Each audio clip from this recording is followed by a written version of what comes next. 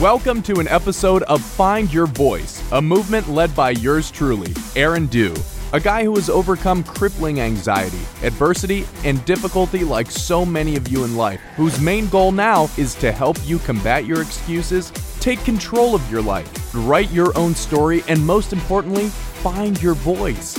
So now, without further ado, I welcome the host of the show himself, Mr. Aaron Dew. What's going on, people? Thank you for tuning in to another episode of Find Your Voice. My name is Aaron, and as always, I am the host of the show. So before you get panicky and you start to think, oh my god, this episode, it's 90 minutes, just hold your horses.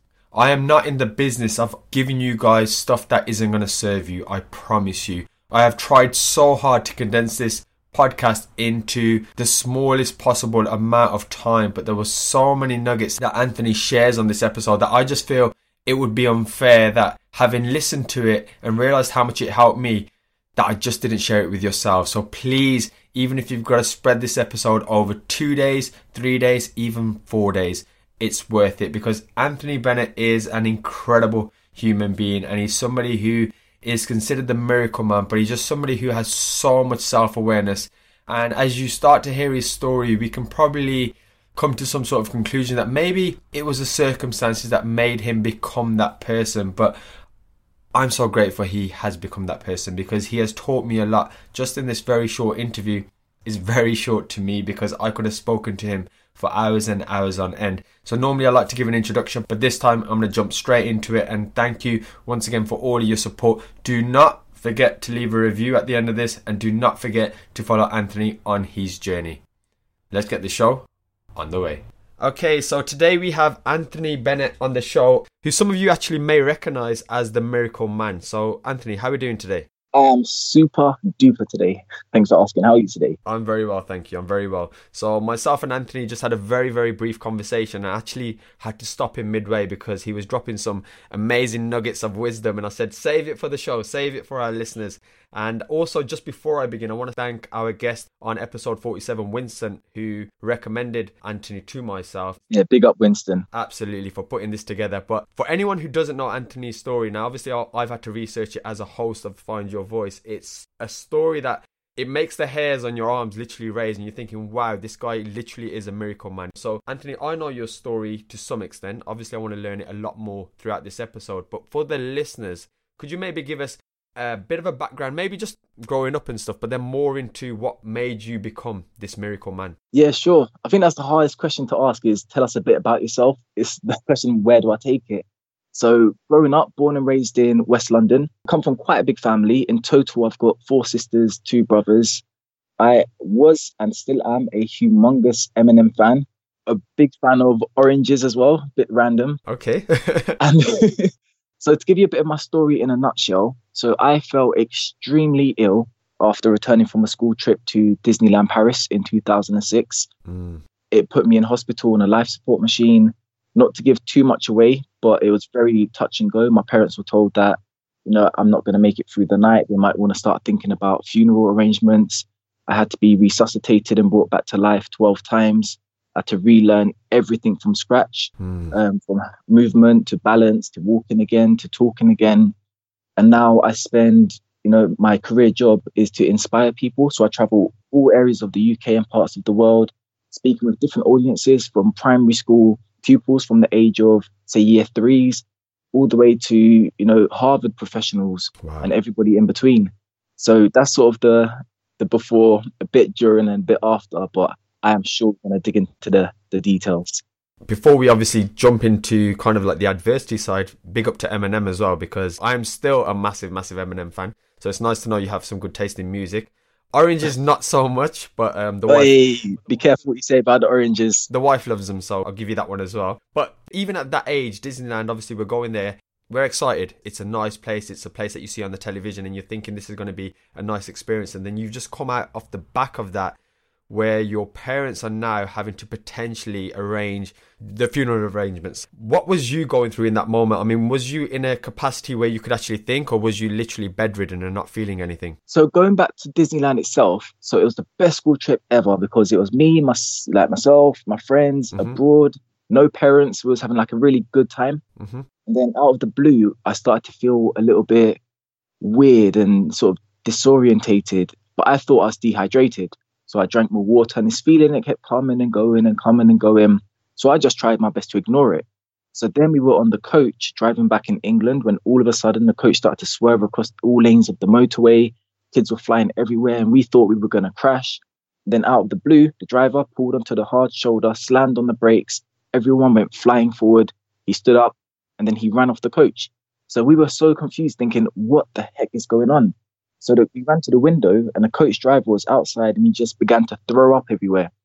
So we had another driver come to collect us and take us back to school, but we thought nothing of it. So the next morning was a school day and I felt sick. I had a headache, cold, sweaty palms, no energy. I went to school anyway, and only 3 people showed up to class. And we was talking about how sick we all felt. So we got sent home that day. And again, we didn't think too much of it. The next morning I woke up and I couldn't make any sense of what I was saying, or I couldn't really understand what people were saying. I could just hear words being said, but I couldn't make any sense of it. So my mum, she thought I was on drugs. She thought I was playing a prank on her. So I was just acting very weird. So then she noticed that my feet had turned blue and I was finding it hard to breathe. So I got rushed to my local hospital, and that's when they took the x-ray of my chest, and they told my dad sort of there and then, your son is extremely ill and his only chance of survival is if we could find him a special life support machine called ECMO. Now, in 2006, there were only 4 hospitals in the UK that had an ECMO life support machine. So luckily for me, Great Ormond Street Children's Hospital in London had the last available machine. So I was transferred to Great Ormond Street, blue lights the whole way, and that's where I spent the next 7 weeks of my life. Wow. And just before we delve into that side, you said that only a certain number of people came into school. Was this sort of like an epidemic then? Was everyone going through the same thing that you were going through, or was yours exclusive and they were experiencing some other type of bug? So what it was, they narrowed it down, the medical experts. They thought it came from the air conditioning within the coach, right? Because we were all breathing in this bad air. The driver obviously was the first person to get sick, but everybody else just fell sick too. But everybody caught maybe one infection, which they recovered from, over the course of a couple of days. One other person went to hospital, stayed overnight, then they were back home. But with me, I caught multiple infections. So it was just really attacking my body, and I was just deteriorating at such a fast rate that they had to really act fast because my lungs were completely infected. That's why my feet turned blue, because not enough oxygen was getting to my feet and not enough oxygen was getting to my brain. So I was acting a bit doolally, and that's the symptoms that I was showing at the time. Wow. I mean, you painted a brilliant picture there, obviously, of it's almost like a scene from a movie. The whole life has been a movie. If I can get in touch with a director and a producer, I'm sure it'll hit blockbuster. Yeah, make sure you get me in there as well, please, as an extra. Yeah, man, we get a little cameo. No worries. But yeah, I mean, obviously this infections come from the air conditioning, and the thing that makes your story so unique is that you had, was it 3 or 4 viral infections at once, not just the one? So I caught strep pneumonia, influenza B+, and staphylococcus all at the same time. Now, to catch one of these is quite bad. To catch 2 at the same time, terrible. To catch 3, they just didn't think I was going to pull through because they were sort of working with each other to attack my body. So my lungs were just completely not working. So the job of this life support machine called ECMO, it stands for extracorporeal membrane oxygenation. And they insert a big tube, probably about 1/2 meter long, and it goes to the side of your neck, through your artery, down to your stomach, and it pumps the blood out of your body, oxygenates it, and passes it back through your body. So it keeps your blood oxygenated, so it gives your lungs a chance to heal. For me to be on that machine in a children's hospital, the doctors and nurses are used to treating babies. So for a 6'2", 16-year-old to come into Great Ormond Street, you have to use the machine in a different way. So a lot of the medical staff had to go on like an emergency course to understand, how to equip a big human being to a machine like that. Even the fact that the bed that I was laying in was a child's bed, so my feet were hanging off the edge. So they had to get a bed extender to sort of have my feet on the bed. And this machine was the size of, it covered the whole, my whole bay. So I had machines from my left, behind me, my right. My bed was taped off, so you couldn't stand over the yellow tape. When I first went to hospital, where they didn't know what I had, people had to wear gloves, masks, because they thought I had Legionnaire's disease. They didn't know how contagious it was. So they had to act really fast, do a lot of biopsies to try and figure out what it was that I had and how they can treat me. That's incredible. I just want to also just acknowledge the work that the staff have just done there and what an incredible service that is, because I think sometimes, especially the NHS or the healthcare system, don't always get the acknowledgement that they deserve. And in that moment there, obviously, if it wasn't for everyone putting together there, then obviously we wouldn't probably be having this conversation today. And I also want to just take it more personal then. So all this is happening around you now. You're 16 years old. You probably heard people say, this is an emergency, something needs to happen here. What's going on in your head at that precise time? Are you actually thinking, okay, I'm going to die? And if you are, what are your thoughts there? I mean, I can't even try and comprehend that. So I want to try and get into your mind, if you wouldn't mind trying to paint that picture for us. Sure. So at the beginning state, where I was not getting enough oxygen, I was very confused. So I was still able to speak, but reality kept sort of warping around me. So how to explain that? When my dad took me to hospital, we sat in my local hospital at first, and I was in the waiting room. And I remember I was dripping with sweat and I felt very sleepy. And I was looking around and my mind started to play games with me. So anybody that I gave direct eye contact to and they looked back at me, voices in my head would start to say, they think you're faking it, that you're just trying to cut the queue to get seen first. And I could see them turning to each other and pointing at me and sort of saying all these bad words about me. So I felt very sort of trapped within myself. So I remember turning to my dad saying, Dad, no, let's come back tomorrow. And this is me in a very, very bad state telling my dad this. So he's looking at me like, no, we're getting seen today. What was really happening was people were seeing the state I was in because I was falling in and out of consciousness. I was sweating, dripping. So they were just nudging people saying, wow, look at him. He's really, really bad. But my brain just saw it in a whole different way. So then when I got put through to like a cubicle and I was in my bed, I was attached to a lot of machinery, but still I didn't understand what was happening. So I was saying, oh, when am I getting to go home? Can we get some pizza? Yep, I'm going home tonight, whilst I'm being like strapped up to all this machinery. So I was in a place where I didn't quite understand what was happening. Sure. Even the first stages of being in hospital back in Great Ormond Street now, I didn't know how serious it was. I only started to clock on to how serious it was based on who came to visit me. Because when you're sick in hospital, your mum and dad will come and see you, your brothers and sisters, maybe your auntie with a few grapes. But I was getting like second cousins, distant relatives, people I haven't seen since I was young coming to visit me. So I started to think, why are you here? Like, I'm going home soon. And then I noticed that when my friends came to see me, they were acting very serious. They were like just standing at my bed with a really deadpan face on. And I was thinking, why are you not cracking jokes? Like, why is everyone acting weird around me? So then I started to slowly piece it together. I started to see all these tubes in me and I was thinking, maybe it's not tomorrow that I'm going home. But I never actually understood what was happening to me. I just knew that I was laying down, equipped with all this machinery. I was on a heck of a lot of drugs, so I was on a lot of morphine, which makes you hallucinate. Where I was so sick, I was on the highest dose you can give a human being. So I was hallucinating a lot. I was seeing things that wasn't making sense. I saw, for example, a brick come flying through the window. I heard the smash. It slid across the floor. And then I saw people in hoodies climbing through the window saying, where's Ant? He's got the morphine. Let's find him. So there was a doctor putting my medical equipment under my blankets, like he was trying to hide it. So I remember trying to lift up my blankets and put some here, hide it. What was really happening was I was getting transferred to go to surgery. So they were putting my equipment onto my bed to wheel me down the corridor. But my brain just came up with this whole different narrative and told me that was happening. And it took me sort of a little while to understand that wasn't real. So my reality was just very sort of jumping from one place to another. So I didn't quite understand what was really happening and what wasn't happening. So that was kind of tricky, especially for my mum, because at one point I was screaming at my mum, the nurse, they're trying to kill me. They're trying to put the drugs into my drink. Mom. And where your son is extremely ill, and you're being told that the nurse is trying to kill you, as a mum, she was thinking, are they? So she started to run off the nurses. What's happening? What are you doing? So they had to sit my parents down and say, Anthony's on a lot of medication. He may be talking a lot of waffle, so don't take everything personal. We're trying to help him. We're not trying to kill him. He's in safe hands. So it was a hard time for both me and my family because we saw it from different perspectives. I saw it from the inside looking out, and they saw it from the outside looking in on what was happening. And to be honest with you, I think my family and especially my mum went through more than what I did, because I didn't see it from the outside looking in. I just saw myself laying down, looking up, and I'd be asleep. I'd wake up and then I'd have like a a trachea, which is where you have a hole inserted in the bottom of your throat, which you breathe from. So I didn't know what was happening. I just woke up and there it was. Whereas my mum would have the conversations. She'll be told, you know what, we don't think he's going to make it through the night.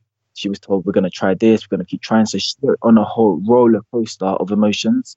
Whereas I was just laying there, sort of just everything happening to me. Absolutely. I think I'd probably agree that obviously your mum or the people on the outside probably had it worse in terms of ignorance was a bliss for you to some extent. Yeah. So obviously not knowing the full extent of it, yes, you were disorientated. Yes, you were trying to comprehend your thoughts and it was all muddled and stuff.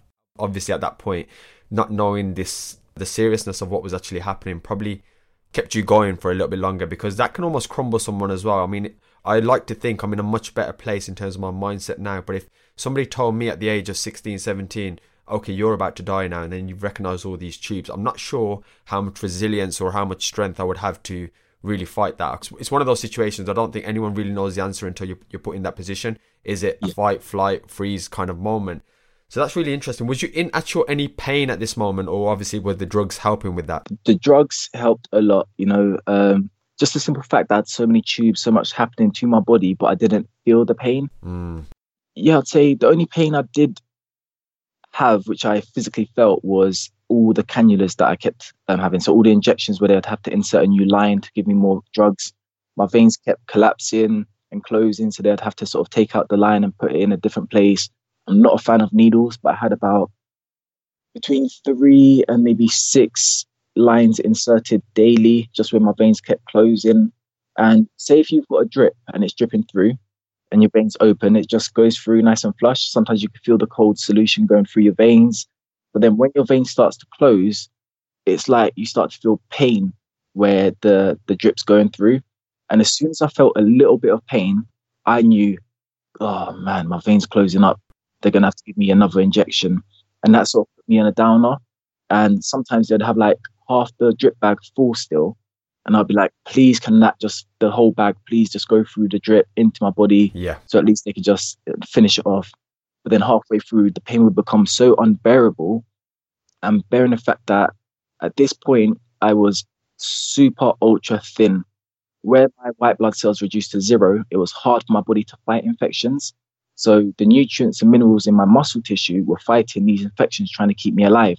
So I lost a lot of weight within a couple of days. And then with that, I was so weak, I couldn't turn my head from left to right. I couldn't lift up my arms. I was pretty much just paralyzed looking up day in, day out. So to have a drip and then you're starting to feel that pain, because you can't move, it's like, for example, when you hear when someone goes blind, their hearing enhances. So my sense of feeling and touch enhanced because I couldn't move. I could just pay focus to where I could feel things on my body. Yeah. So it got me quite depressed knowing that the line was, my vein was going to close.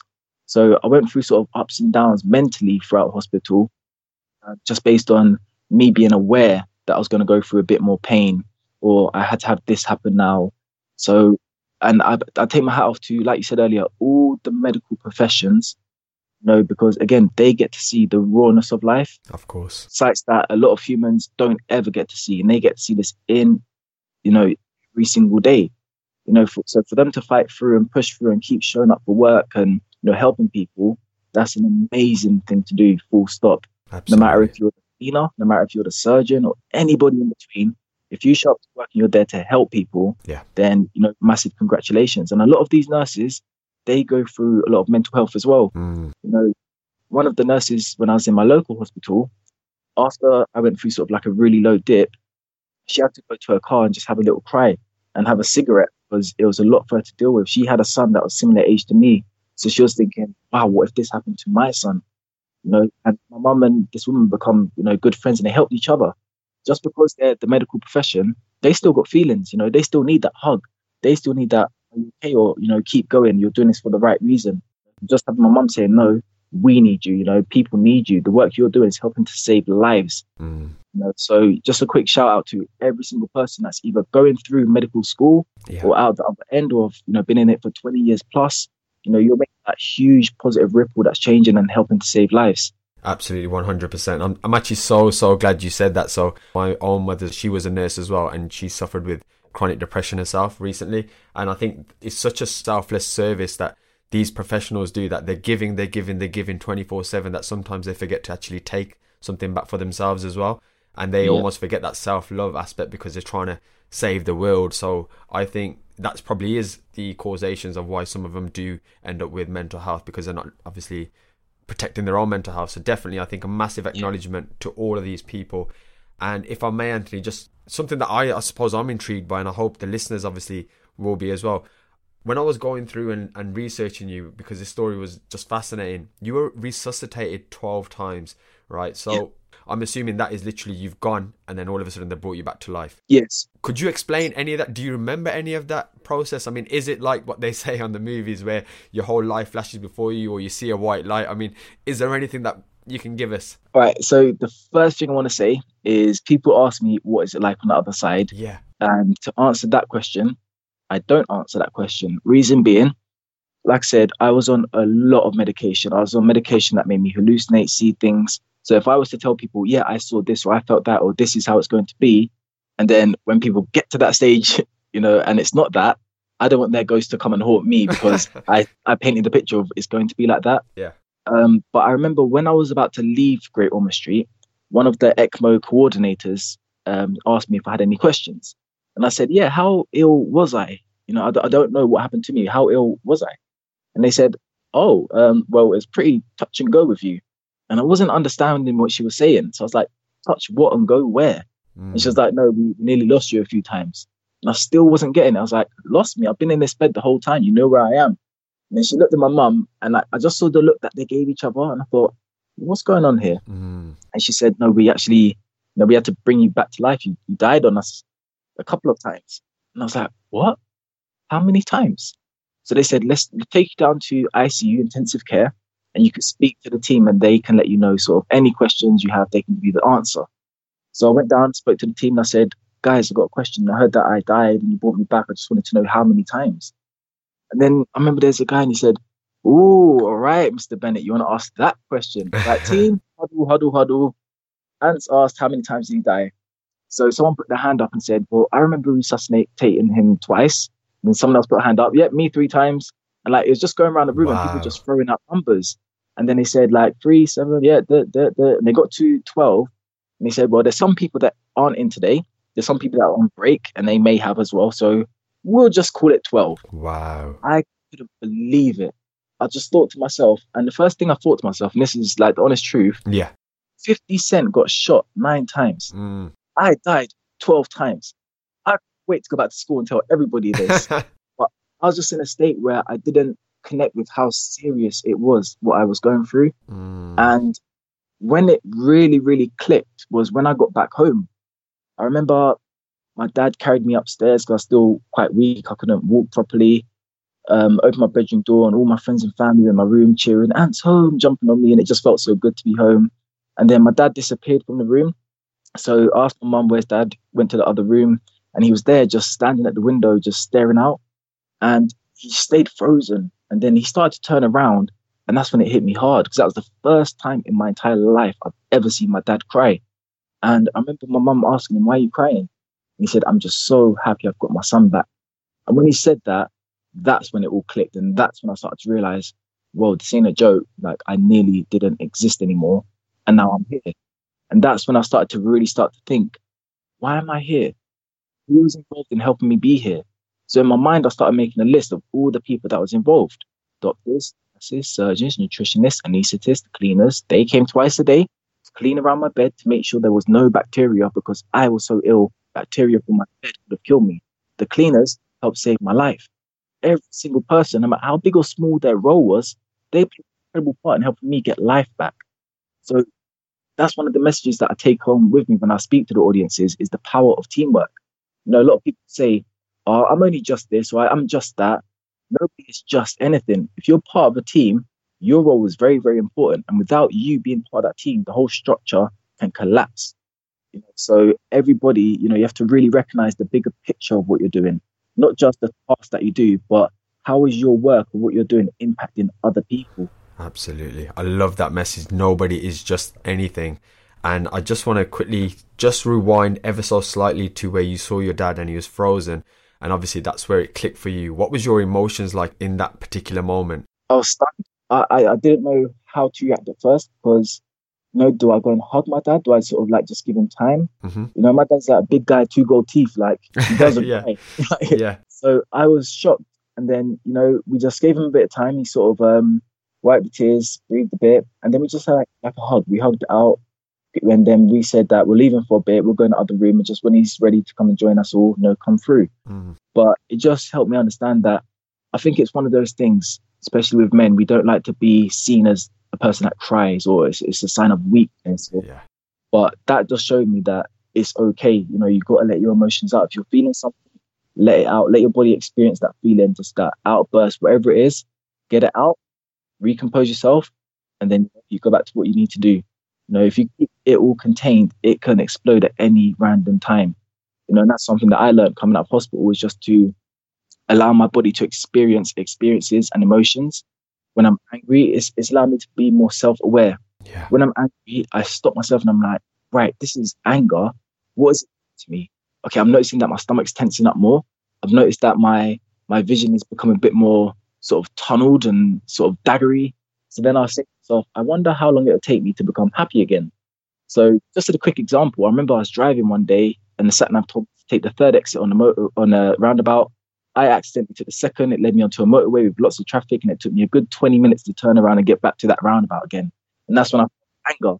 And I told myself, how can I get around this? Right, let me put on some Eminem, let me rap along to some music and see if I can get myself into a happy place. And it took me a song and a half, and then I felt myself relaxed again. Okay, I can get myself out of it. I've just got to channel my thoughts into a different place and just keep exploring that different place. And then like my body will calm down and I just experience my body going through different things. So now, like when I feel my emotions, I really take time to analyze what's happening to my body. If I'm enjoying it, I let it freely flow.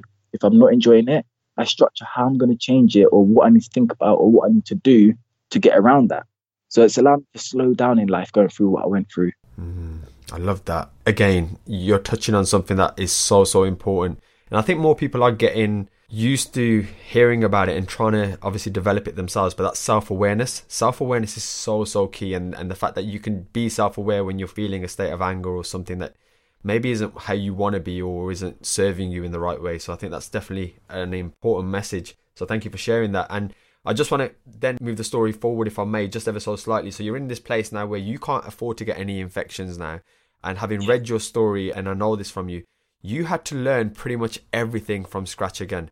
And I can't imagine, firstly, what that's going to be like from a physical standpoint. So I'm just thinking, even if we just use an easy example, when people first go to the gym, it's very difficult. You're picking up stuff, you're trying to get your body coordinated and you're trying to facilitate all that movement. What you've had to go through, and I want you to obviously explain it rather than me just ramble on, but you've had to literally learn the basics that people have to do as a child. What was that like, not just physically, but also mentally for yourself? It's like they pressed the reset button on my life. Wow. My brain and my body were disconnected because my brain knows how to walk. I've been walking my whole life. My body physically couldn't. Wow. So there's two ways I could take it. I could either go down the, why is this happening to me? Why can't I? Or I could say, right, how can I do this? Yeah. And the first things I had to learn was to make a fist. So I had to learn how to make a tight fist and then to touch my fingertip to my nose. And just the thought of how heavy my arm is, it's just a skeleton, but it felt like the weight of an elephant's leg. Just to lift it up and try to bring it to my nose. It was shaking, it was going left and right. It was I wasn't in full control of it. It's like I had maybe 30-40% control of where my finger was moving to. And I'd sort of like pin the tail on a donkey and try to my best aim for my nose. And then when I touched my nose, I got that slight buzz of, I did it. Yes, I did it. And that made me feel good. So then I liked the challenge of, I wonder if I could do it again or what else I could do. So I went down a route of what they call post-traumatic growth, where it's like I become best friends with the voices in my head and I kept cheering myself along the way. I love that. So I then had to learn how to sit up by myself. And being in hospital, it made me feel low because I couldn't do anything. Like, for example, if they tilted it up slightly, so I was at an angle, throughout the course of the day, I would slowly slide down my bed and I couldn't shuffle myself to get back up. So nurses would have to come 2 or 3 and lift me up. And I felt worthless because I can't even shuffle myself to get comfortable. Yeah. So when I had to learn how to sit up again, it really hurt my back. And I had to sort of really balance and think, whoa, I'm swaying, stay still, stay still. And they told me, every wobble that I make is good for my back because it's allowing my muscles to contract and expand and to strengthen. So when I heard that, I wanted to sit up for half an hour. My back would be killing me, but I knew that it was strengthening my back. So I pushed myself to the limits, to the point where I couldn't bear it anymore. Then I'd down again. Then 5 minutes later, I'd want to sit back up because I wanted to get better so much.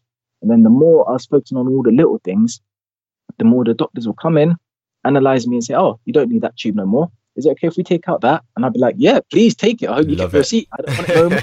Yeah. And that encouraged me more and more and more. So then when I started to walk again, I could walk maybe 2 steps. And I remember my feet would be dragging along the floor, facing inwards. And I'll be thinking to myself, I know how to walk. Why is it like this? Yeah. And I'd pay attention to the detail. Okay, let me try to straighten out my leg. Let me lift it rather than dragging it and place it back down. So then I'll do 4 steps. And then I'll tell myself, right, we're not going to jump to 5. We're going to jump to 7. So then I'll do 7. And then again, I'll get that body buzz that I did it. And I kept encouraging myself. So then I went on this whole treadmill of just wanting to keep bettering myself in every aspect. I saw more machinery getting removed from me. And I just felt like I was breaking free and becoming myself again. And again, the medical team, my family cheered me on. Like when they came to visit me, like, whoa, you're walking a lap around the ward now. Look at the progress you've made. And that as well helped me and it encouraged me a lot. So having that support network around me and just believing in myself within my mind really helped me just along that journey to sort of better and pick myself up and not dwell on it as a bad experience, but as an experience where I'm learning more about myself.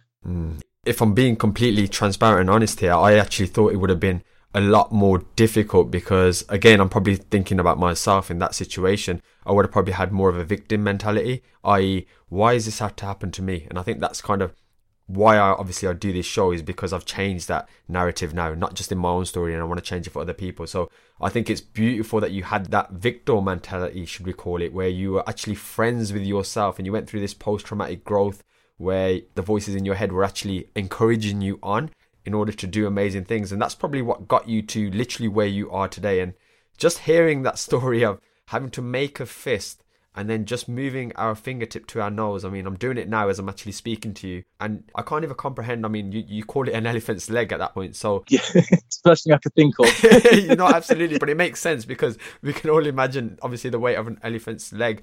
But I'm here now. My hands are moving in all sorts of directions. And even that would have probably been so difficult for you. But I acknowledge you for your mindset there. And maybe it was, like you said, when you were in hospital and feeling almost worthless in terms of you couldn't contribute to yourself getting better and you were relying on nurses, you then, when you did have that opportunity, kudos to you for taking that and embracing it and saying, actually, now I'm going to make myself stronger. And obviously that's brought you to where you are now. So we definitely need to try and get this out there, because I think if there was a film made on this, it inspires so many people. So thank you for sharing that, buddy. I appreciate that. No, pleasure. And just segueing ever so slightly then, so now you're in a position, and I've seen you now, you're walking, you're looking healthy, you're looking great now, and you're doing some incredible things. Having gone through everything you've gone through now, what's your daily routine like? Have you changed that? And do you think, sorry, I'm adding another question in here. Do you think what you're doing now would be something that you always wanted to do or would have done? Or do you think it's the circumstances that happened? So my biggest fear in the whole world was speaking in front of people. So school, college, university, I didn't enjoy being the center of attention. Naturally, I'm quite introvert. I like spending time in my thoughts. I'd like to be in an audience listening and paying attention to my surroundings and what's happening. So one day I got a phone call randomly from Great Ormond Street Children's Hospital charity. And they said, "Hi, Anthony, how are you doing? We were just wondering, would you like to share your story with Morgan Stanley?" And at the age I was at, I didn't have a clue who Morgan Stanley were. Yeah. And for all the listeners out there that don't know who Morgan Stanley are, they are a humongous company that do investment banking globally. They are huge. I thought Morgan Stanley was 2 people, yeah. Morgan and Stanley. So I said, yeah, sure, no worries. Who else is going to be there? Is it just Morgan and Stanley? Like, how do you want to do this? And they said, oh, no. There's going to be 400 people there. It's a big charity event and we want you to be the guest speaker. So now my palms are sweating. I'm on the phone thinking, I can't do this. So then I had a choice to make. Do I say yes or do I say no? So I thought to myself, right, if I say the word no, I could say, thank you for the opportunity, but I'm too scared. Can you choose someone else? They would have said, yep, sure, no problem. Thanks anyway. I hang up the phone and just carry on my day as normal. If I say the word yes, amazing things could happen. So I thought about it and I said, yeah, do you know what? I'm going to do the talk. So I had a month to prepare. And I remember I wrote like sheet after sheet of my whole story, wrote it down. Then I was like breaking it apart, adding that part. I didn't want it to just be a sad story. I wanted to have funny parts, bits of my sort of actual personality in there. And I wanted to take the audience on that journey rather than I was just really, really sick and now I'm really, really better. Thanks for all your help. So I put together the talk, got to the venue, and it was, oh my gosh, seeing 400 people, business suits. I don't see myself as a super smart person. I'm very ABC 1, 2, 3. So I felt in a way intimidated by all these professional bankers. So anyway, the lights went down low. A man appeared on stage. And now we have our guest speaker, Anthony Bennett. And everyone started to clap. So I remember being at my table and I just stood up. Everything became a blur and I started to walk towards the stage. And then I looked to my right as I was walking and I saw my best friend. So I grabbed him. I said, bro, you're coming with me. So he came up on the stage with me, just standing behind me as sort of like my entourage, like just looking at the audience. If anyone wants to start with, and I've got his back. So then what happened was, as I was walking to the stage, a voice just came to me and said, just one thing. Introduce yourself and then pause for 2 seconds and just use that 2 seconds to look around the room. Don't just go up onto the stage and, hi, my name's Anthony Bennett. I was really, really sick. Now I'm really, really bad. Thanks. Bye. Just take your time. Pace yourself. So when I introduced myself, I stopped. I looked around the room and I noticed that I was in a safe place. It was okay. No one was sort of like judging me or throwing tomatoes at me. I was standing strong. So the voice said, keep going. So as I was speaking, the voice kept coming to me and it kept saying, right, this is amazing, but what do speakers do? You're standing too still. Speakers, they use their hands. You've got to use your hands when you speak. So I've done an internal countdown. I said 3, 2, 1. And I started to wiggle my hands around a little bit. And then I noticed that I felt a bit more comfortable and I started to cheer myself on. So then come the end of the talk, I got this big round of applause and it done something to me. It gave me that body buzz that I did it. And there's a theme always through my journey, I'm always getting these body buzzes that, you know, that sense of achievement. And that's what I sort of chase in life. It's like that first achievement of I did it. I want to keep getting that throughout my life. So when I did that, I was thinking to myself, right, why am I feeling so good if this is something that I don't enjoy doing? So I said to Great Ormond Street, if there's any more opportunities, I want to help you raise money for sick children and I want to build my confidence. So they said, sure, we'll give you a shout if anything comes up. So I think a couple of years later, I got another phone call. Hi, Great Ormond Street again. How are you? Just wondering if you'd like to help us win one of our biggest ever charity partnerships worth £7.5 million. And it's with a company called Whitbread. Yeah.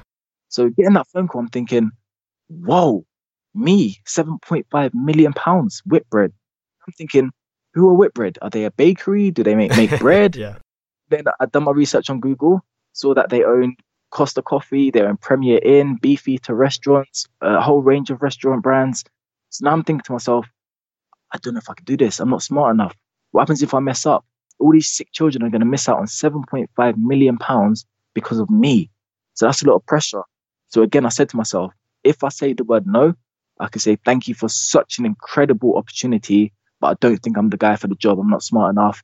And, I just leave it there and I carry on my day as normal.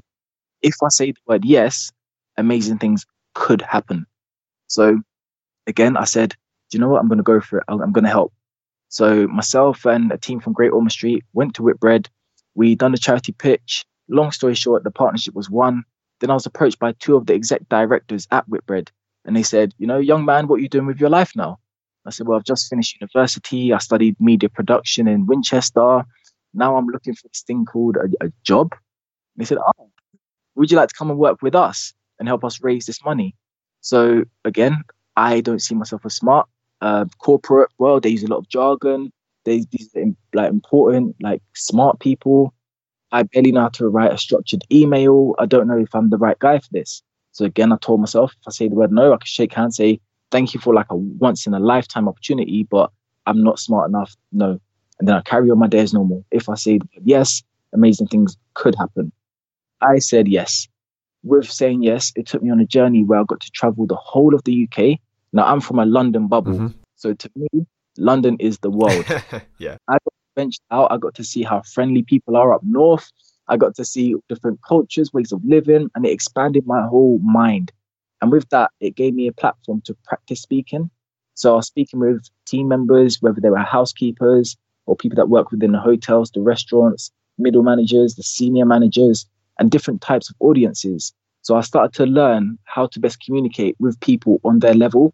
And so going through, excuse me, working with Whitbread for just under 5 years, we raised £10 million in total. And it was just felt throughout the whole country.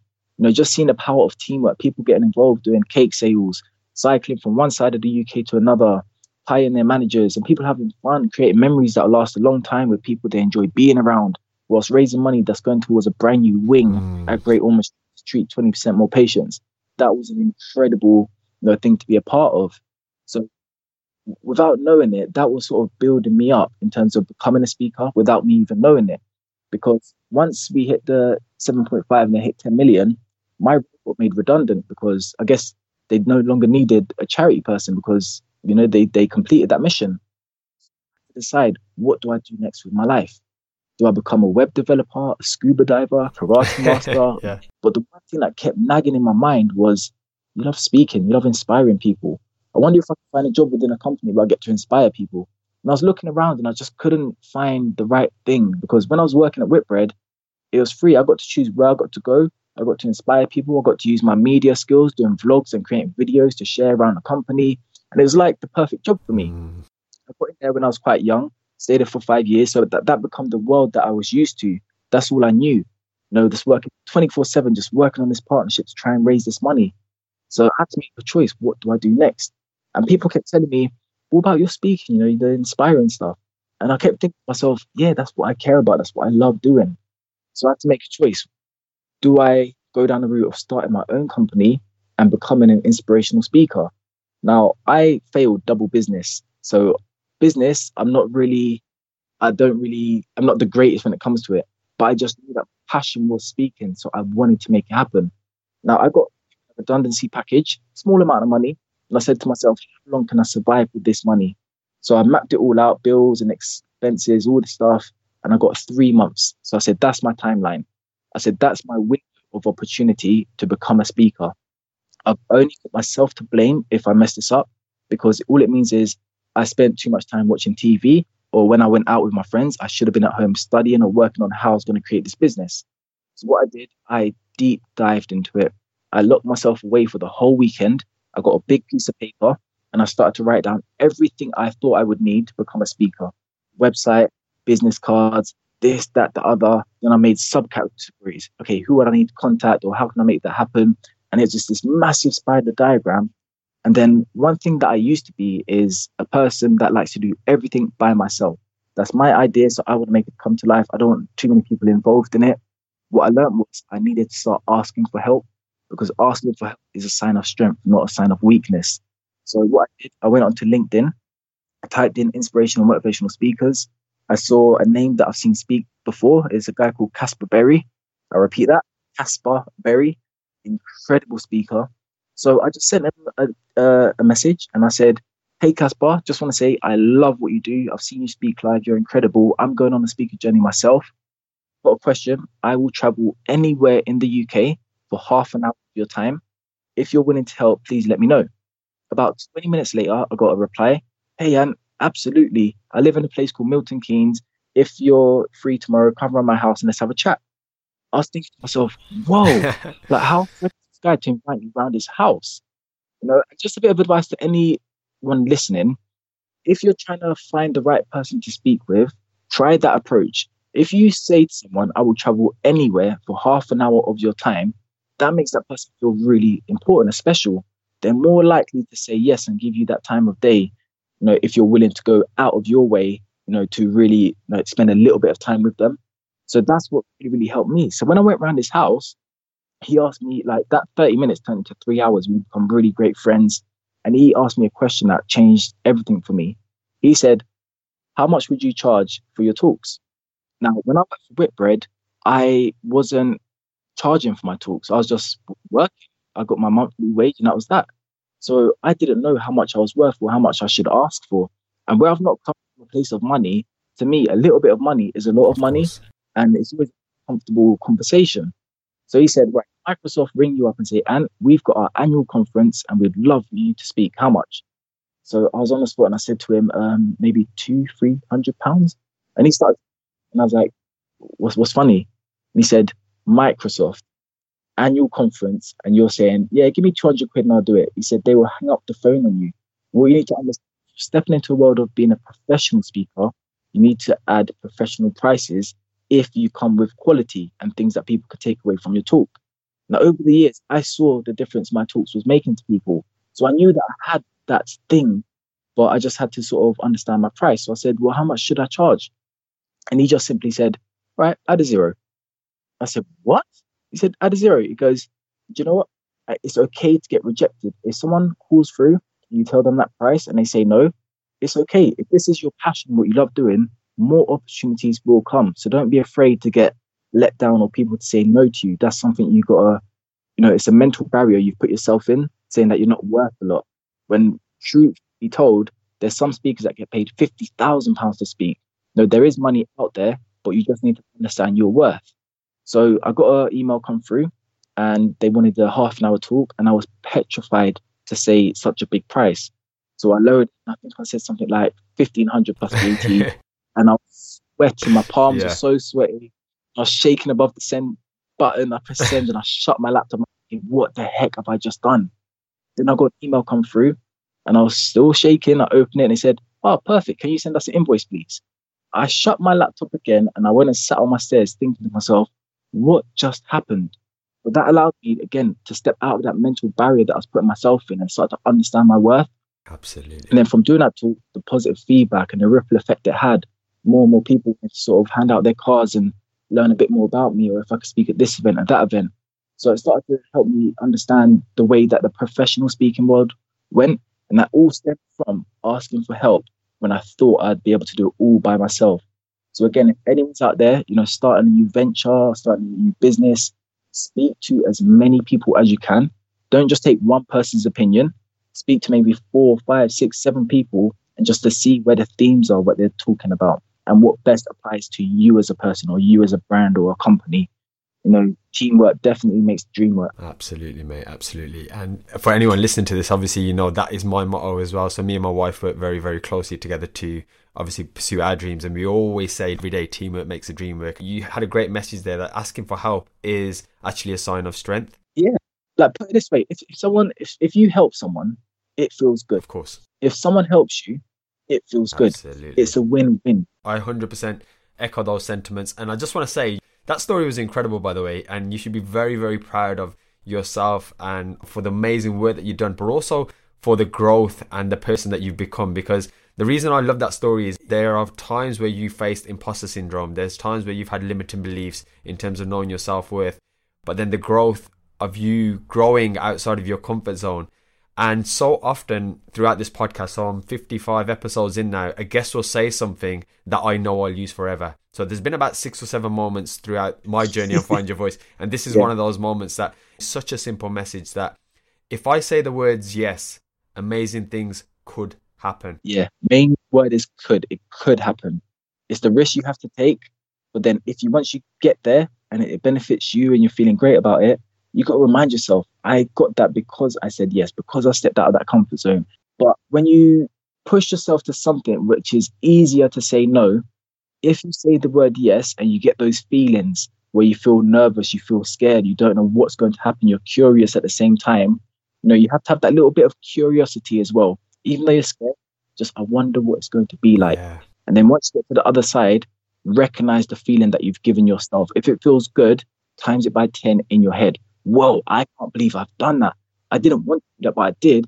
I'm the man or I'm the woman. Yeah, absolutely. Once you feel good, you get that little jokey voice come out and it bigs you up like, yeah, right, we're the ones. And then it might fade again, but just remember that you've got that voice that's backing you. And that's something that I talk about in my sessions is a deep dive into the voices in my head. Now, what I believe is I've got 2 voices in my head, and some people may have more, some people may have less. The 2 voices I have, one of them is called the dreamer. That's the voice that randomly says things to you like, I wonder what it would be like if, imagine if I ever had a chance to, how cool would it be if I could make And it throws these dreams and they make us feel really good. But then usually once we dream that dream, that's when the other voice comes in, which I call the puller backer. And that's the voice that says, no, we're not good enough for that. We're not smart enough for that. We'll start gym or that diet next month because it don't exist today. And it pushes things into the future just so you don't have to do it today. Now, what I decided to do one day was to just listen to that dreamer voice and see where it took me. So randomly I was walking and a voice came to me. I wonder what it would be like to run a half marathon. Then straight away, it's like the other voice jumped in.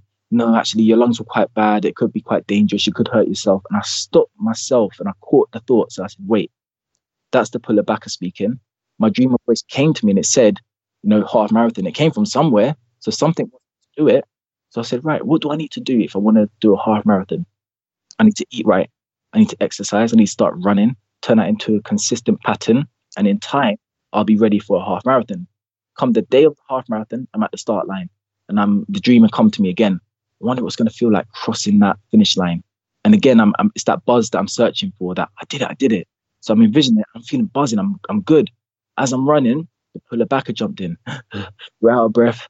I don't think we've trained enough. You know what? Let's stop now. But we'll train super hard this summer. We'll come back even stronger next year. And I caught the thought. I said, wait. No, that's the puller backer trying to stop me. But the dreamer, you said you wanted to go to the finish line. I'm working with you. So let's go. When I got to that finish line, I got that intense body buzz that did it. I can't believe I did it. And I paid attention to what happened inside my head. And it's like that dreamer voice grew a bit stronger and bigger. The puller backer voice got slightly smaller. And over the course of time, and it's not something that happens overnight, of keep doing that, keep believing in yourself, keep achieving and keep bigging yourself up.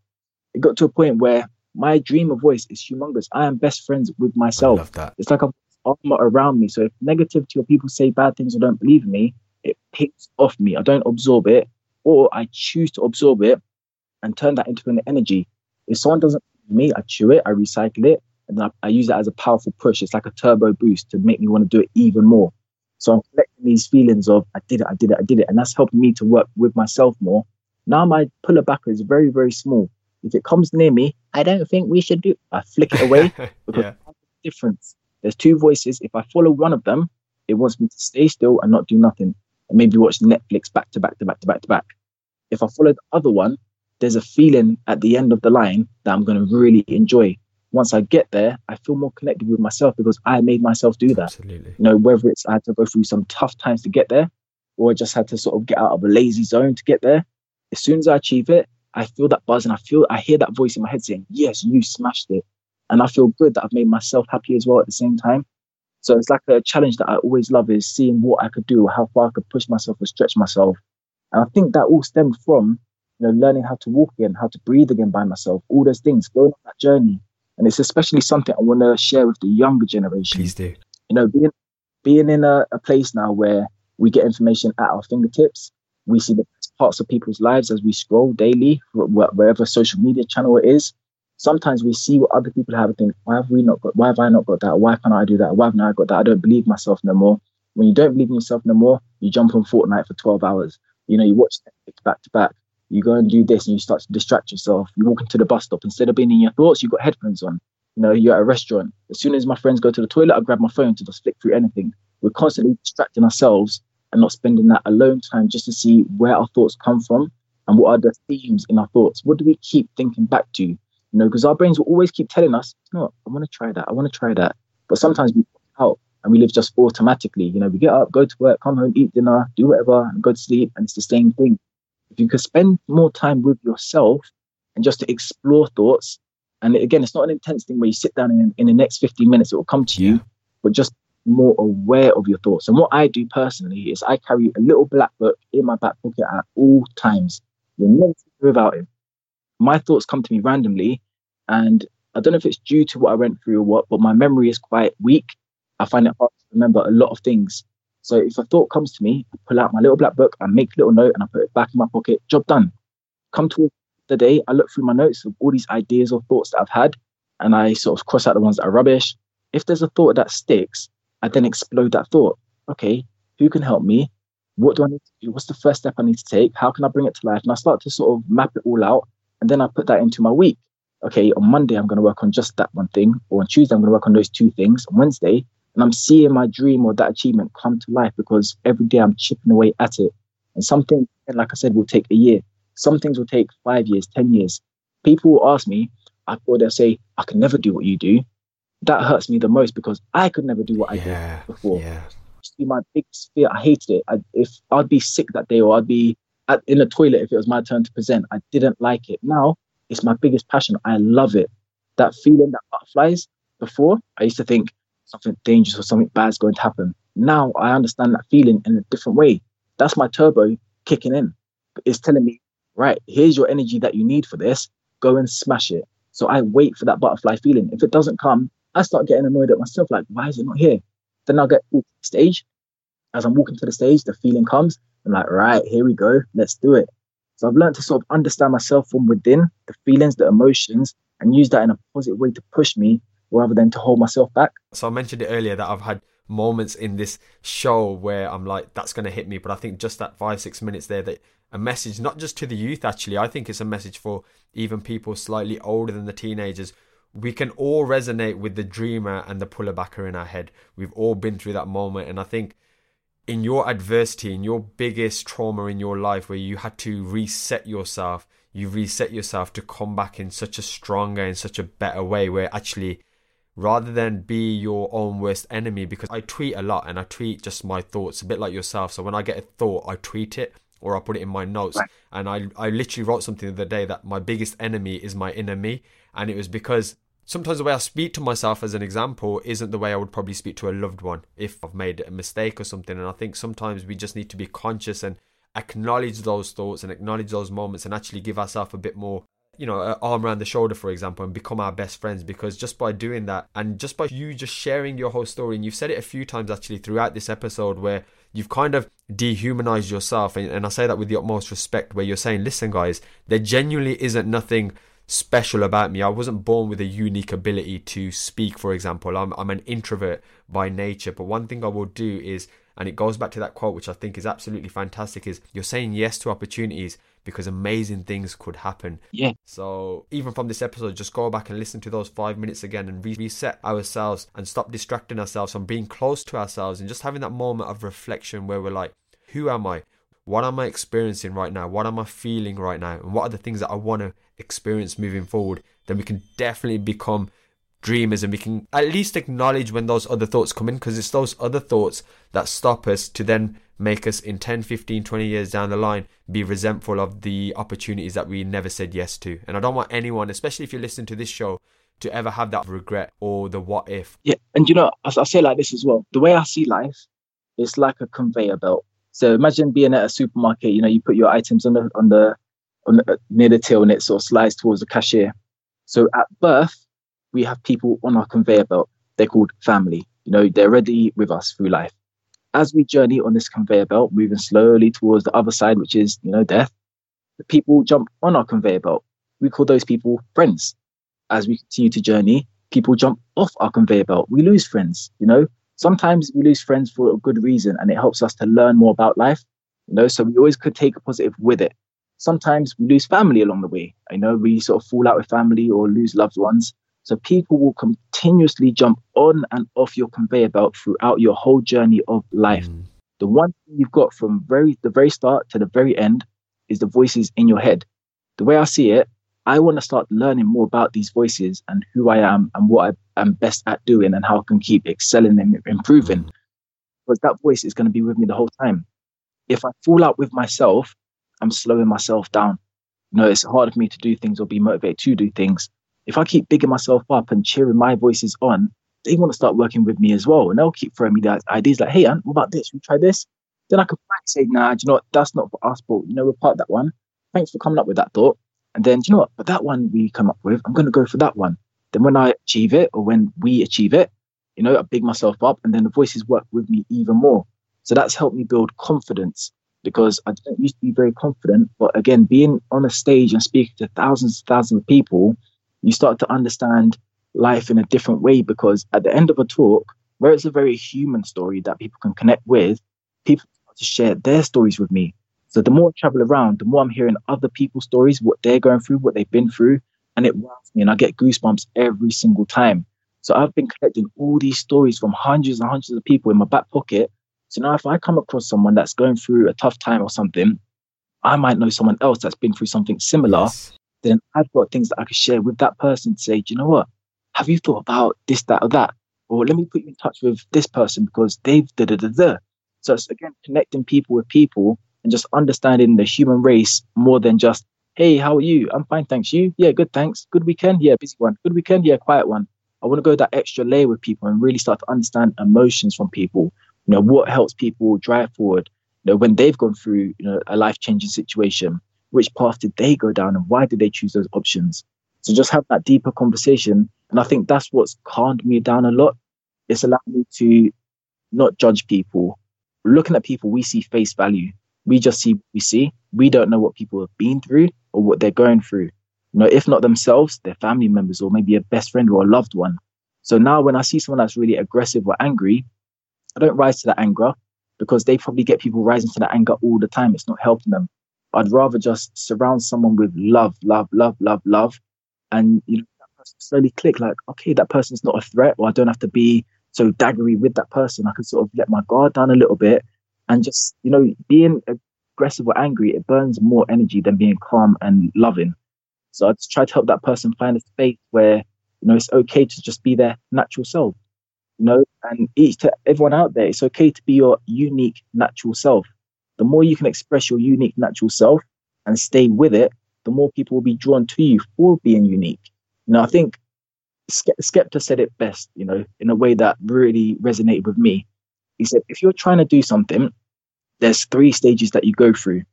He said with himself, he made grime music, but he wasn't just a grime artist. He said that he loved music full stop. He wanted to try different directions. The first stage you go through is people will try to put you back in a box. They'll say, no, but you're Skepta, you do grime, stick with grime, no tracksuit Matthew, stay with trainers and tracksuits. Well, he said, but my voice, my inner voice is pulling me towards different type of music. So he said he had to work through that barrier of having people trying to put him back in the box, but him still pushing through. He said, then you get to stage number 2. Stage number 2 is when people are on the fence with you. They can see what you're trying to do. They kind of get it, but they're not going to back you because it could fall through. So they'll sit at a distance and they'll just kind of analyze and watch what you're doing. You know, they won't like or share your post or anything like that. They're just watching. They can see something happening. He said that again will mess with your brain because you're thinking, am I doing the right thing? Should I go back? And you'll start having this battle in your head. He said, but you keep pushing forward. He said, then you get to stage 3 and that's where the magic happens. Because at stage 3, you know you're there because that's on a following or fan base or wherever it be. And the people from stage 1 who try to put you back in the box, they're singing and praising you, saying, oh yeah, I know Skepta that long, or yeah, he's done that. I knew he was doing all of this stuff and I've seen the whole journey. He said, that's when you know you've made it. So in life, there's going to be a lot of the viewers or listeners that are in one of those stages where they're self-doubting themselves, thinking, I don't know if I can or if I should. If your brain is telling you to do something, you know, you have to try your best to ignore voices around you because people will forever try to pull you left, right, up, down, inside out and put you in a place which is best for them to see.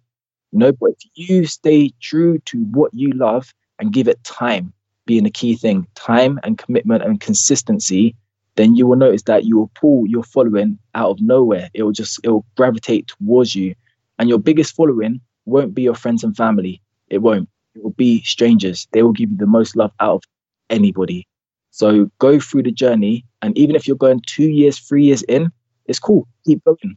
For me to become a very confident speaker traveling the world, it wasn't an overnight thing. It's taken me 10 years in the making. But people don't see the 10 years in the making. They just see me on a stage now thinking, wow, he's confident or he could do this, this and that. That wasn't the case. I had to build myself up bit by bit. When I first started speaking, I was the person. I would be like, and then, and I noticed that. So I told myself, I'm going to get rid of the ums. And it took me about 5 different talks to get rid of ums because I was consciously paying attention and I'd pause before I said then I'd just carry on the sentence. So when I got the ums out of my system, I pat myself on the back like, yes, I'm no longer the person. Then I noticed, what else am I doing wrong? When I was speaking to an audience, there'd be 1 person or 2 people that I'd keep going back to. And I'd just be staring at that person or those 2 people. Then I'd glance up at the audience and I'd go back to those 2 people. And sometimes that could be uncomfortable for an audience member to be, you know, you're just thinking, why is that speaker just staring at me? Of course. So I noticed that. So I said, right, I need to start looking around the whole room rather than just that one area. So then again, it took me a good couple of goes. Then I started to naturally look around the whole room. And instead of looking at just one or two people, I'd look around the audience, and instead of just looking at a sea of people, I'd pick out more faces. Because the more faces that I could look at and give eye contact to, people will see it as he's speaking directly to me. So they're taking in the message even more. So I started to do that. And over the course of 10 years of tuning myself to understand what I could do better, paying attention, like when I'm by myself, to my thoughts and writing down notes, it's allowed me to understand where I want to take it next, what I want to really improve on. And me, the biggest thing, it made me invisible to myself on the stage. So now if I go up onto a stage, I'm not paying attention to myself. Yeah. Before I would, because I'm quite a stuttery person. I slur some words. That's just who I am. I've sort of just taken that now. That's who I am, and I enjoy that person. So instead of stuttering and then going red and having a mind blank because I'm overthinking, if I stutter, I'm not paying attention to me. I'm paying attention to the audience, their energy. Because as I'm speaking, I'm noticing if everybody is silent, staring at me, very, very still, I've got them in my palm. I can slow down and I can have people on the edge of their seats, just wondering what I'm going to say next. Then if I know someone's a bit fidgety, I know how to amp myself up a bit to grab attention again. So in a way, I feel like a conductor in an orchestra, leading the energy in the room rather than myself. So I stand on stage and I'm very sort of calm and, just wavy. But the main thing is the audience's energy, not myself. I'm not important. It's the energy that the audience are feeling throughout the journey. And again, it's taken me years and years and years to craft that and be able to do that. It's not been an overnight thing. If you think of anyone that you look up to who's been in a craft for a long time, they're an expert at what they do because they pay attention to the little details of how they can improve bit by bit. If you think of Lil Wayne, he used to write down his lyrics and go into the booth. He's been doing it so consistent over a space of 20 plus years that now he doesn't even write down lyrics. He just goes in the booth, thinks of what he wants to say, and it just comes out. You can't just, going in from the get-go. You have to build yourself up and be very committed to yourself to be able to get to those levels. So through life, you can unlock different levels to yourself based on the amount of energy you give to one thing. And the way that I explain it to kids, and I guess anybody could take it away in this way, imagine you've got a playground and you've got a roundabout. And on this roundabout, there's 100 people sitting on it. Your job is to spin this roundabout as fast as you can. Now, as you grab onto the roundabout and go to pull it, you're feeling the weight of 100 people. You're like, yeah, you're trying to pull it. It's so difficult, but it's turning slightly. And then it gets to like from right to left and you push. And then you grab on again and it's a bit easier. And then, push. And then you grab it again. And the more and more you do it, the faster this roundabout is spinning, to the point you could just flick it with your wrist and it just continues that momentum. That applies to anything you want to do in life. If you want to play the guitar, when you first start playing, you're rubbish. You don't know what you're doing. That's like when you first start grabbing that roundabout. It's very, very difficult. Then you might, get to a point where you can play Happy Birthday, but it sounds a bit clunky. Blum, blum, blum, blum, blum, blum. That's when you're pushing it, but it's going a bit faster, but there's still more momentum that can, gain from this. Then you get to a point where you're the master and you can play Happy Birthday on an electric guitar and it sounds awesome. That's when you've got to the point where you're spinning the roundabout super fast and it becomes a bit easier because you've gone through that whole journey. If you can apply that to any part of your life, whether it's a relationship, whether it's a craft you want to get involved in, an instrument, learning a language, learning how to do the splits, a wheelie on a bicycle, whatever it is, you'll go through that process. But you just got to trust the process and give yourself time. When you feel like you want to watch Netflix, no, let me pay attention. Let me just give myself half an hour or 20 minutes or 15 minutes or 1 hour practicing that craft so I can see myself getting better. And what I say to especially the younger kids, I'll say, how long do you play Fortnite a day? Throw out numbers, 3, 5, 7, I said, right, say, for example, you've got 3 hours and you use Fortnite as an example. Imagine you've got a big TV in front of you. You're sitting down watching or playing Fortnite, but we've got a camera on a tripod watching you playing this game for 3 hours. Now, after you've played for 3 hours, we play back the footage, but what we do is we black out the screen so you can't see what is on the screen. What is your body doing for 3 hours every single day? It's sitting very, very still and its thumbs are wiggling. That's all that's happening to your body for 3 hours every day.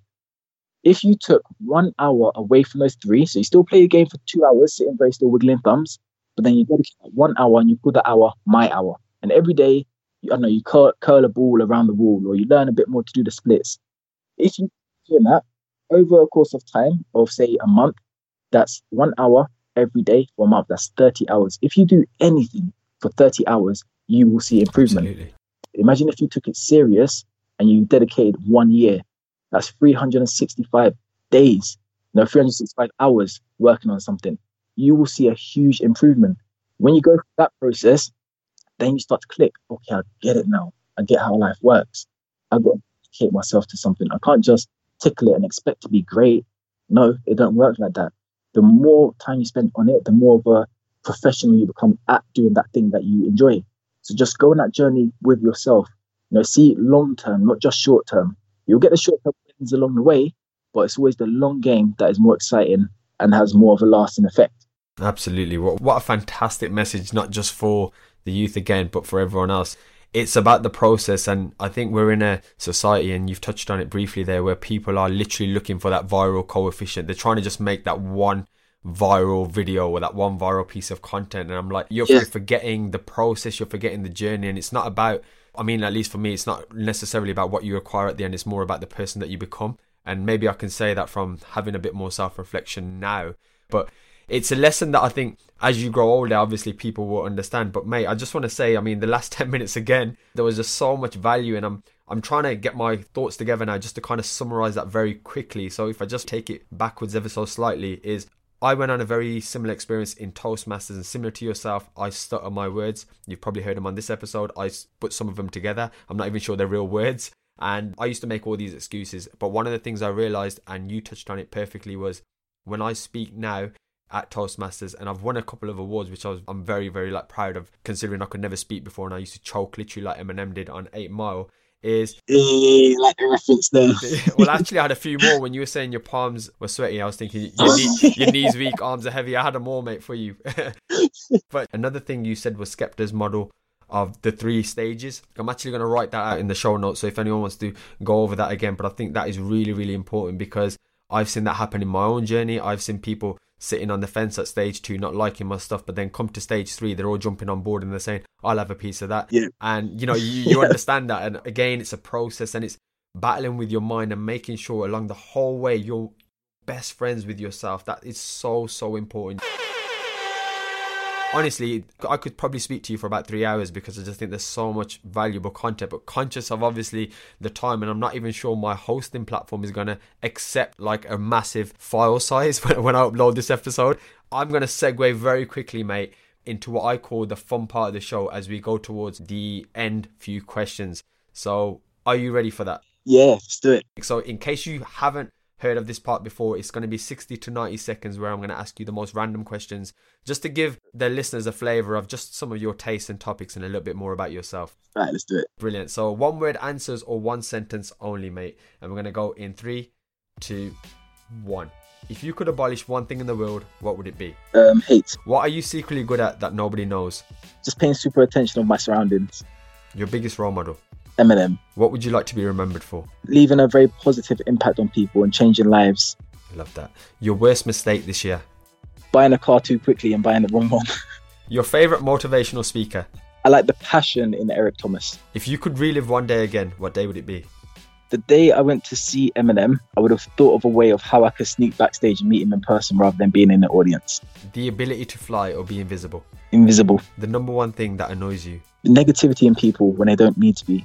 Money or fame? Money, because it's not about being restricted. And this is, again, looking at Eminem's life. He can't go outside without people being drawn to him like a magnet. So I'd rather have the money, then you can use the money in whichever way to help people, help yourself at the same time. I love that. Your favourite food? Is Mama's bolognese. Love it. Would you rather speak all languages or be able to speak to animals? Speak to animals. I never understand them, and they really weird me out, because my girlfriend talks to them and I just don't get them. I don't understand what they're feeling or why they're looking at me like that, so it throws me off. So sometimes I have beef with animals for no reason, just by the look that they give me. So if I can understand them, we'll get along just fine. What song best describes your life? Died in Your Arms Tonight. If you had an extra hour a day, how would you spend it? I'd spend it just in my thoughts. And finally, if you could sit with one person in the world, dead or alive, for an hour, who would it be? And it can't be Eminem. Papoose. He's a New York rapper, my second favorite rapper, because his lyrical ability and his thoughts are so intense, and the way he structures and flips words is beyond incredible. So I'd like to understand and just get to speak with him to understand how his brain works. So we're coming towards the end of the show now, mate, and the last two questions that I ask is about reflection and legacy. So I'm a firm believer that hindsight is a wonderful thing, because upon reflection we can always think of ways to get to where we currently are quicker, easier, or with less heartache. But I'm also a firm believer that the journey teaches us so much. So what I want to know is, if you could go back to a younger Anthony, back in time, but with all the wisdom and all the knowledge and everything that you know today, and you could just whisper something in his ears, what would you say? Invest in Facebook. No, I'll just tell myself what I've done about the world. I'll tell myself to invest more, not to spend on things, but spend on things that will help me in the long term. So invest more on assets rather than liabilities. 100%. Have an idea of what you enjoy doing, then put in that effort and that time, that currency towards that thing, and you'll really thank yourself in years to come. Absolutely. You sound like me, mate. So I am a property investor, and that's pretty much where I put all of my money. So it's into assets to then pay for any liabilities. So that's great advice for anyone listening. And finally, so that does sadly bring us to the last question. And the last question, my friend, is about legacy. So if in 150 years' time science fails to save us and all that exists is a book, and this book is about you, it's about your life, it's about all of the amazing things that you've done in the world. Firstly, what I want to know is, what would this book be titled? And secondly, what would the summary at the back tell us about you to entice the reader to pick it up? That's a very difficult question, and my outlook is quite a strange one, or some people might be along the same lines. But the way I see it is, everyone will be, or the people that leave a legacy, I think it's temporary. If the world has been around for billions of years, say for example, I don't know the names of any Egyptian songwriters from back in the day, but back in the day, they were famous. They were the ones that, we thought would go on forever and ever. So for example, I know Michael Jackson. In 1,000 years from now, will people still have interest in someone that lived 1,000 years ago, like Michael Jackson? Or will there be 100 different Michael Jacksons within that time? So our Michael Jackson, would no longer be relevant to the people that currently live then. We're seeing that transition now with the younger generation, or every generation. The younger generation will never have the same interest in which the older generation did. They will have their interest for their time or period that they are alive. So I think even if I was to leave a legacy in time, whether it be 100 or 1,000,000 years, it would fade to a very small place. So I'm not too fussed about the legacy that I leave. It's more about how I impact people whilst I'm alive and change as many lives as I can whilst we are all alive during this time that we're in right now. But seeing as it's the last question, I just wanted to say one last thing to the audience listening. I'm going to take you on a very, very short journey through another section of my life where I went to a very low place. I won't explain what happened or what led to that, but I'll explain sort of what happened to my mentality and how I dug myself out of it. So something happened, and I felt that I went from a happy 10 to a sad 2. I felt like I was in a place that I've never been in before. I was upset, I was angry, I was depressed, all these things. I was eating more junk food, I was giving up on all the little things, and I felt myself sliding down a slippery slope. Now, I started to notice it was getting quite serious. I was trying to get more speaking jobs in. I sort of was giving up on a lot of things. So I had to pull an emergency meeting. That meeting, I brought 3 people, me, myself, and I. When no one was home, I went upstairs, I got this big mirror in my room, and what I did, I interviewed myself, in the mirror. It sounds crazy, but this genuinely really, really helped me. And the first thing I said to myself was, any answer I give, I'm not going to lie, because if I lie, I'm lying to myself, and I know I'm lying, so that don't make sense. Be truthful. How are you feeling? And I said, okay, I'm feeling angry, upset, sad, depressed. Okay, depressed. You've not used that word before. Dig deeper. What are you feeling? I said, well, my stomach keeps tensing for no reason. I find that my thoughts keep spiraling. I just keep going around the same thing for hours and hours and hours. If I'm present with my friends, I'm present, but I'm not present mentally. I'm not there. My mind is somewhere else. Yeah. I can't think straight. And I just sort of named everything that was happening to my body. And I said, right, how is everybody else feeling? And I said, well, they're just getting on with life, I guess. So it's just me that's affected. Yes. What would the next 6 months look like if I continued this pattern? I said, I'm going to be overweight. My confidence is going to be super low. I'm going to find it harder to get onto a stage and speak, because if you're trying to give positivity, but you're in a negative place, it's harder to sort of transition that out to the audience. So I said, okay, what will 1 year look like? And I stood there and I thought, I have no idea. I just know it's going to be bad. So do I want to change? Yes. Do I understand I'm not going to be happy tomorrow? And it may take me half a year, it may take me a year to get back to a happy place. Well, yeah. Are you willing to go on that journey? Yeah. Like being in this like low place. So I said to myself, what do I need to do? So I understood that I've been knocked from quite a high place to a very low place. So it's quite a big jump if I'm trying to jump back to happiness. If I try to jump there too quick, it's easier for me to wobble and fall again. What I need to do is build that foundation again and strengthen myself up, floor upwards. So I said, I noticed that I'm giving up on very simple things. So what I'm going to have to do is achieve very simple things to start off with. So I said, what I'm going to do, every day I'm going to make my bed the neatest I've ever made it.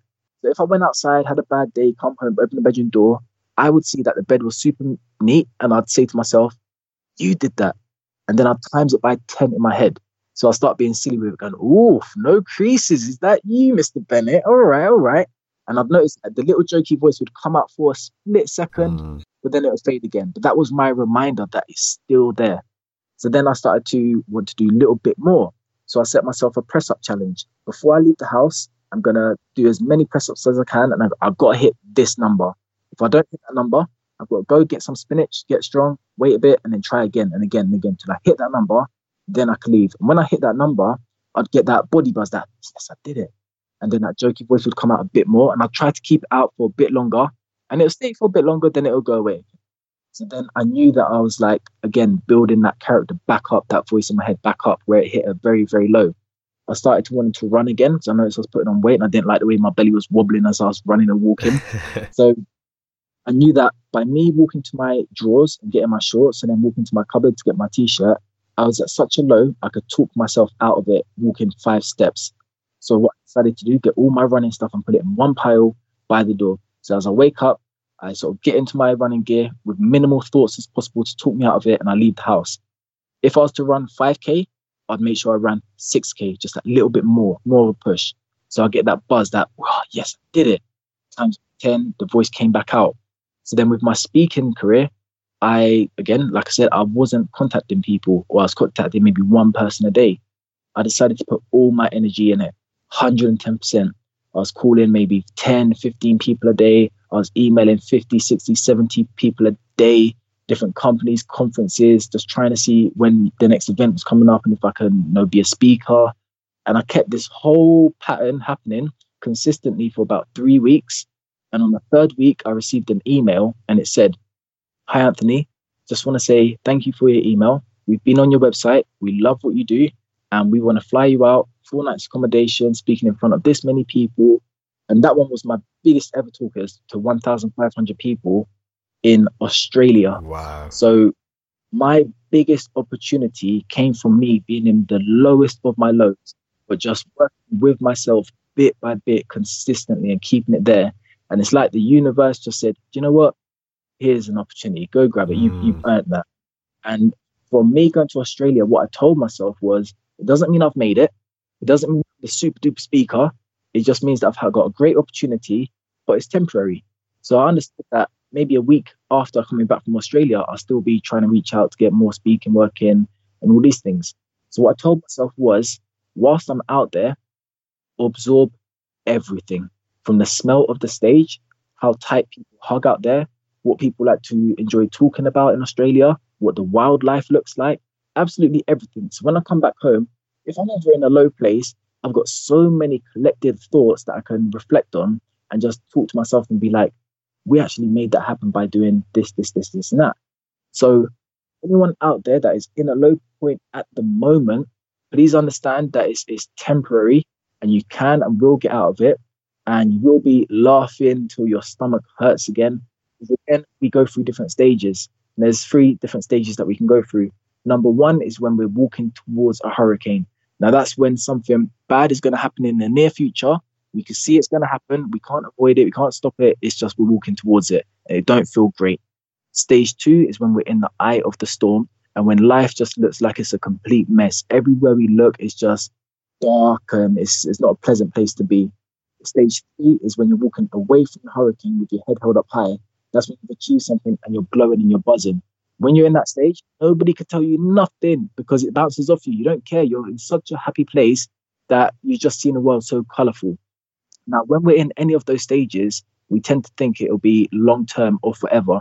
When we're in a super low place, we think the whole world is just a low place that we just hate being in and all these negative things. When we're buzzing, hey, I love the place, I love the planet, I love life, everything.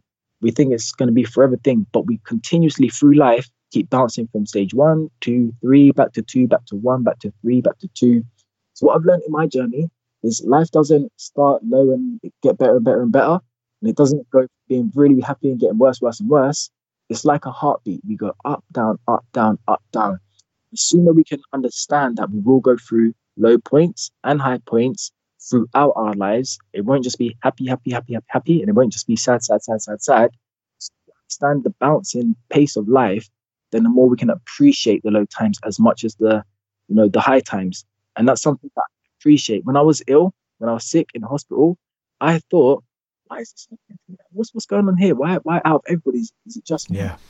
Now, back and coming out of all of that, I can appreciate going through that. Not gonna lie, I don't want it to happen again, but I can appreciate what it's taught me. The second low, which I just described now, again, I could have been like, oh, why me? All of these things. But after I've come out of it and I got that massive opportunity, now I can appreciate that low. And at the same time, it's built me stronger, made me more resilient. And I feel like it'll be harder for me to get, drop down to such a low because I've been there and I know sort of what it takes to build myself back up. So in a way, I enjoy my lows as much as my highs. It's not just the highs that I chase. I see the lows as a place where I can grow, where I can learn about myself and connect myself with myself. So give yourselves time and keep patting yourselves on the back, keep bigging yourself up. Every small achievement is one step closer to where you want to be or what you want to do. Absolutely. I absolutely love that. And it's one of the premises behind this show, and one of the themes that I always try and say is that it's in our adversity where we have the opportunity to basically have our biggest wins and open up our biggest gifts if we allow it to. And you've just demonstrated that in those two main areas of your life. And I think there's such an important lesson there as well with the heartbeat analogy. If we can just grasp that concept of life isn't just always going to keep going up or isn't always going to keep going down, it will allow us to appreciate both the lows and the high times. Anthony, your level of self-awareness, trying to get my words out now, is actually unbelievable. I think we're in a society where many of us are so scared to be by ourselves, myself included at one point, whereas now I'm in a much better place where actually I can just spend a whole day by myself. And I think if we can all just encourage each other to have that conversation of me, myself and I, which I thought was fantastic, by the way. I've actually written notes here, and again I'll try and put these in the show notes because I just think it's tangible takeaways that if anyone is struggling right now, they can take it away. I think your story is absolutely fantastic. I want to make sure that listeners can obviously follow your journey and learn from you. So what is the best places that they can reach out and then learn from some of the amazing stuff that you're teaching right now? Sure. So my website is anthonyinspires.com. So Anthony spelled ANTHONY, inspires.com. And I'm on social media, so Instagram, Twitter. If you search at I am Ant Bennett, and Bennett is spelled BENNET. So I am Ant Bennett. And yeah, if you want to send me DMs or message me, if I can help anyone in any way, reach out. I'm happy to help people. So yeah, please do. I appreciate that. Well, I'll be the first person sending you DMs and Instagram friend requests because I feel grateful that you've come on this show. You've helped not just me in some of the stuff that you said, but you're going to help so many people who come across this episode as well. So I'll definitely be supporting you as much as I can. And shout out to Winston. Absolutely. Getting us in touch. Winston is an incredible person. So as well, check out Winston's story as well. Absolutely. And again, it goes back to what we were talking about earlier. He's helped me bring on another guest to the show. He's helped you now be able to help some of the listeners of this show. It's about, let's just try and help and work collectively together towards an empowering movement. I will be putting all these show notes in and all the details of your website and all your social media handles. I want to thank you for taking time out of your day for sharing your story, and I want to thank everyone at home. Thank you for listening. Pleasure. And remember, this podcast is absolutely free, so all we ask in return is for you to share this with a friend and drop us a 5-star review over on iTunes. Have an awesome day.